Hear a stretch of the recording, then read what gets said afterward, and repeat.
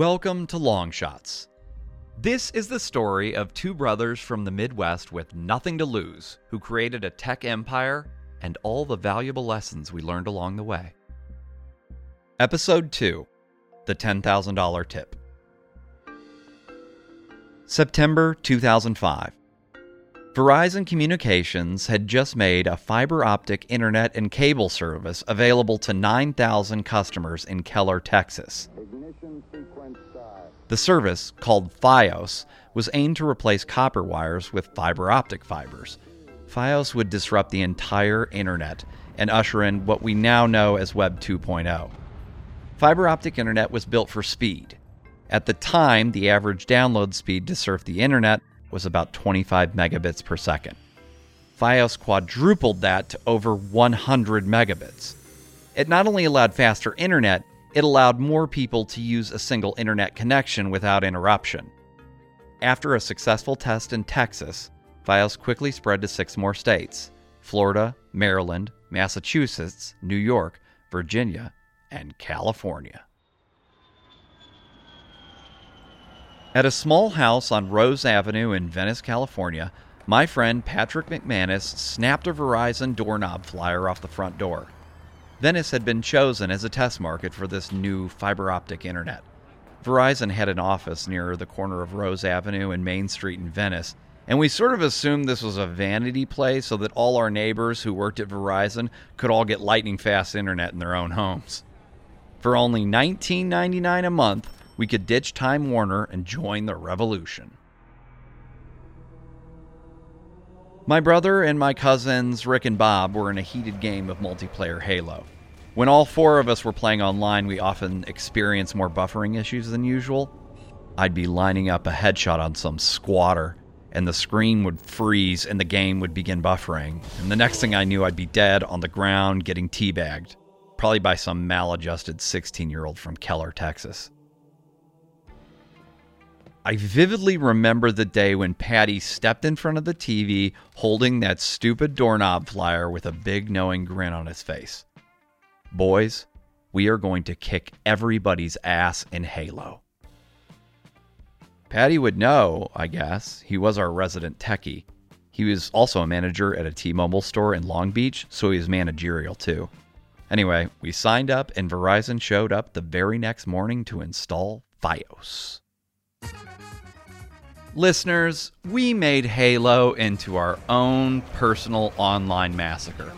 Our shiny new high-speed internet allowed us to actively reload faster than the others, and while I was an SRS 99C sniper rifle fan, Rick had perfected the art of throwing plasma grenades at players' crotches. But at some point, it got boring. I mean, there were only so many people you could teabag online. And Caesar wept, for there were no more worlds to conquer. It didn't take us too long to realize that this is what we called a competitive advantage. We were all in our mid-20s, none of us were to the manor born, but having this new secret weapon that nobody else in the world had made us feel like royalty. We were going to bend this fiber optic internet to our will and use it to make a boatload of money. We just didn't know how. During that time, small online blogs were gaining popularity. Irreverent men's lifestyle websites like Egotastic and What Would Tyler Durden Do emerged. And concurrently, the first gossip blogs began dotting the tech landscape. Pink is the New Blog and Perez Hilton, who had gotten famous for buying paparazzi photos and writing clever and sometimes lewd captions over them. These were exciting times. The internet was the wild, wild west. It was a novelty, not the utility we know it as today. Nobody went online to do their banking in 2006. You went online to watch Perez Hilton doodle penises on celebrities. And we wanted in that game. My brother Leo had gotten a job as something called an ad trafficker at Crew Creative. Crew Creative was an LA advertising agency known for creating the movie posters for some of the biggest Hollywood blockbusters, from Harry Potter to The Hangover. Crew knew the future was in digital advertising. With online viewership soaring, the money followed. and along came display advertising above the content called banner ads. Suddenly, AT&T was advertising on College Humor. This allowed bloggers who were maintaining their websites more or less as hobbies to get paid. My brother's company had started representing some of these bloggers, and he had visibility into how much money they were actually making. This time, it was Leo's turn to storm through the door of Rose Avenue and stand in front of our game of Halo to make his proclamation. He told us that Perez Hilton made $250,000 last month. Holy shit. You mean last year? No, last month.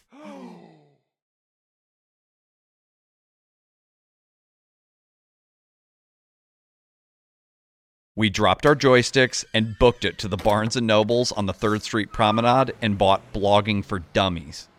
Within just a couple of weeks, we'd spun up our own celebrity gossip blog called D-Rober. It had this catchy gimmick. We had programmed what we called a rollover effect. For example, you could mouse over a perfectly lovely photo of Britney Spears, and it would instantly morph into a bald Britney holding a Busch Light, ripping a Newport menthol. We called it derobing celebrities, hence the name D-Rober. D-Rober slowly gained popularity. After a few months, we had about 100,000 daily active users. It wasn't bad. And we'd caught the attention of some of our peers in the space, including Egotastic and College Humor. The only way to get traffic in those days was to cross-pollinate your audiences by way of something called link swapping. Every day, College Humor would send us a list of articles they wanted us to promote on D-Rober, and we'd send them links to our articles. It was one big game of reciprocity. It was pretty basic, but it worked. But we wanted 1 million daily active users, and at the rate we were going, that was going to take years. Leo and I began to theorize about an emerging idea called going viral. Back then, the early internet had very few examples of this going viral thing. There was one, though, that you could definitely point your finger to.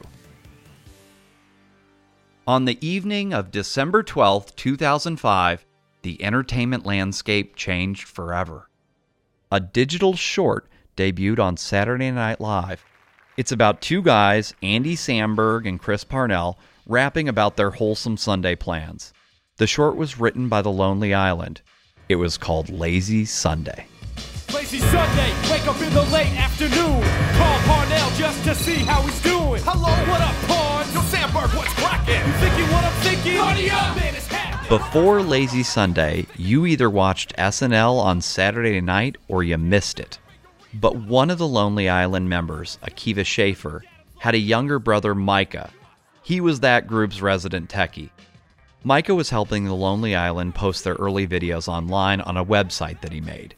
But once he posted that Lazy Sunday video, his undersized website crashed from all the traffic, and he needed a more powerful website to put the Lazy Sunday clip on than his homegrown site. So he uploaded the clip to YouTube. Within a week, it had over 5 million views. It had gone viral.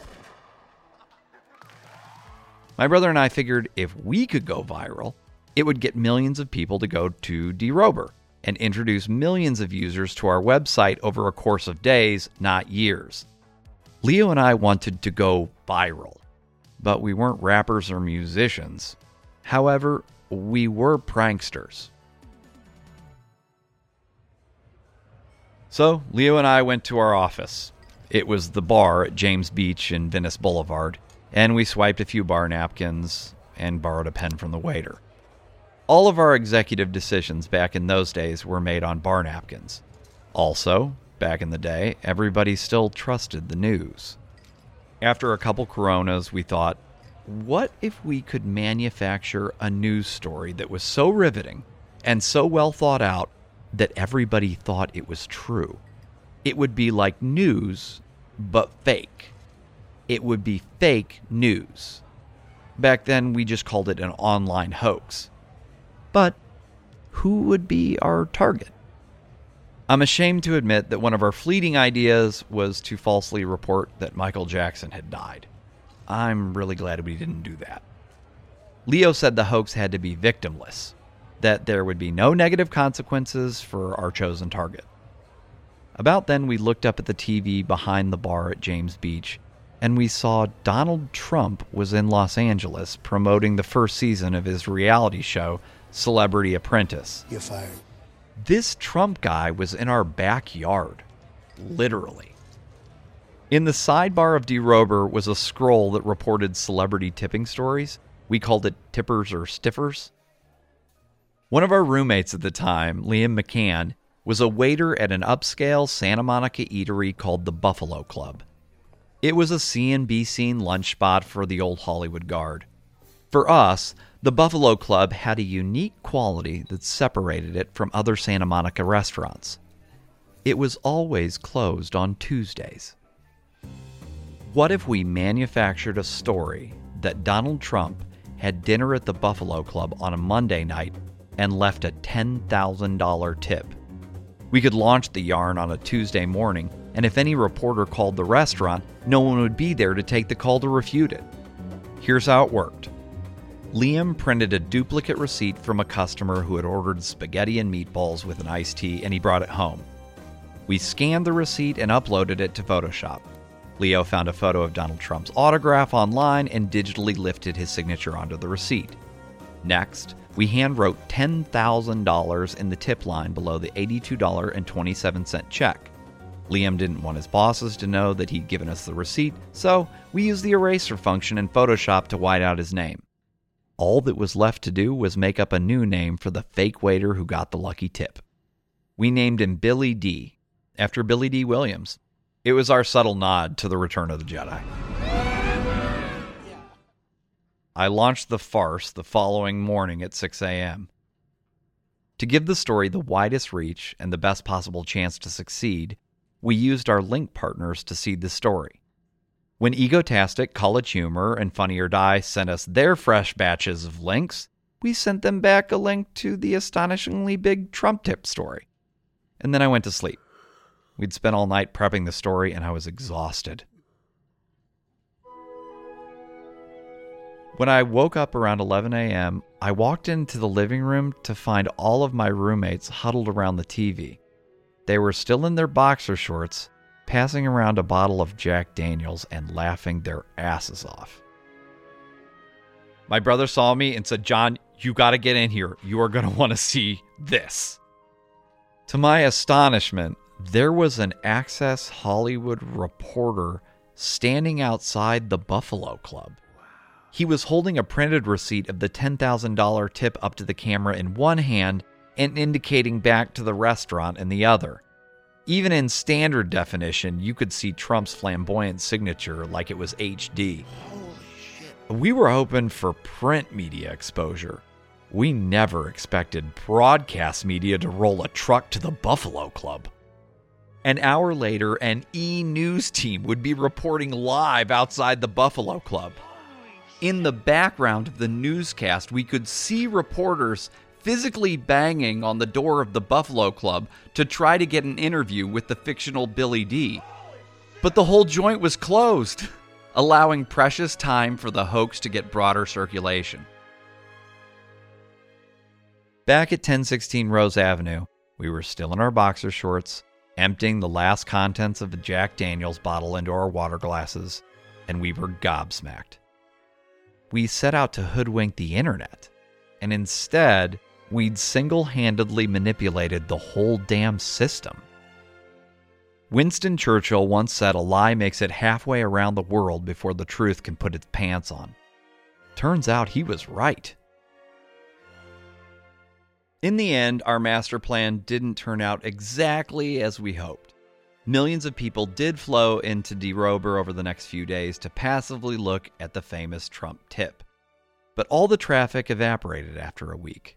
DeRober just wasn't sticky enough. Despite all the fun we had, the first business my brother and I ever created had failed. It worked out well for the others, though. Trump made a public statement about his tip. He denied it and blamed that stupid restaurant for using his name to drum up publicity. Fake news. If the owner of the Buffalo Club had been clever enough to conjure all this up, Trump would have been right. According to our roommate Liam, after the hoax, the Buffalo Club experienced a renaissance of sorts. There was a line outside the door for weeks after, and ironically, most people just wanted to know which table it was that Trump sat in before leaving the big tip. The hoax didn't turn out badly for Trump either. Celebrity Apprentice revived the Tired Apprentice brand, and it debuted the second largest rating in the show's history. There's no information in success. There's heaps of information in failure. The Trump tip hoax taught us that people wanted more content. At DeRober, we could post maybe 4 or 5 times a day. Our users wanted 40 posts a day. Most importantly, you can't be successful in any venture if you don't care about the product you're creating. We couldn't have cared less about celebrity gossip. Plus, we wanted to create an online community, and you can't do that if the product you're shilling is gossip. My brother and I were determined to take the lessons we learned from DeRober and apply them to a new website, something much more robust and engaging. We had an idea to create a one-stop shop for the best the internet had to offer every day. No politics or polarization, free from hate and vitriol. We wanted to create a website we were passionate about, an online destination that existed just to make people laugh. Prior to moving to Venice Beach, my brother had lived in Chicago. So we took the CHI from Chicago and the VE from Venice Beach, and we started a new website. We called it The Chive. A few short days after buying the Chive domain, we received the hosting bill for DeRober. You have to pay hosting fees for all the traffic that had inundated the website during the hoax. The bill was $27,000. At the time, I had $17,000 in student loans, and I thought that was insurmountable. Now we weren't just broke, we were heavily in debt. We needed something positive to break our way, and soon. I was days away from being cast in the hit show True Blood, and we wouldn't know it at the time, but somewhere in the basement of a bookstore in Northumbria, England, a shop owner was about to discover a poster from World War II that had never been released to the public, and that poster was going to change our lives forever.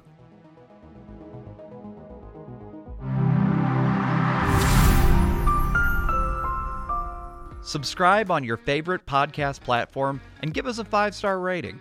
Go to thechive.com/longshots to subscribe to our newsletter and see photos of all the events I talked about in the podcast today. Also, I do personally try to read all the emails we received, so if you'd like to reach out to the show, email me at longshots@thechive.com. Long Shots is hosted, executive produced, and written by me, John Resig, for Chive Media Group. Audio editing and sound design by Stephen Wilson. Join us next Thursday for episode 3 of Long Shots.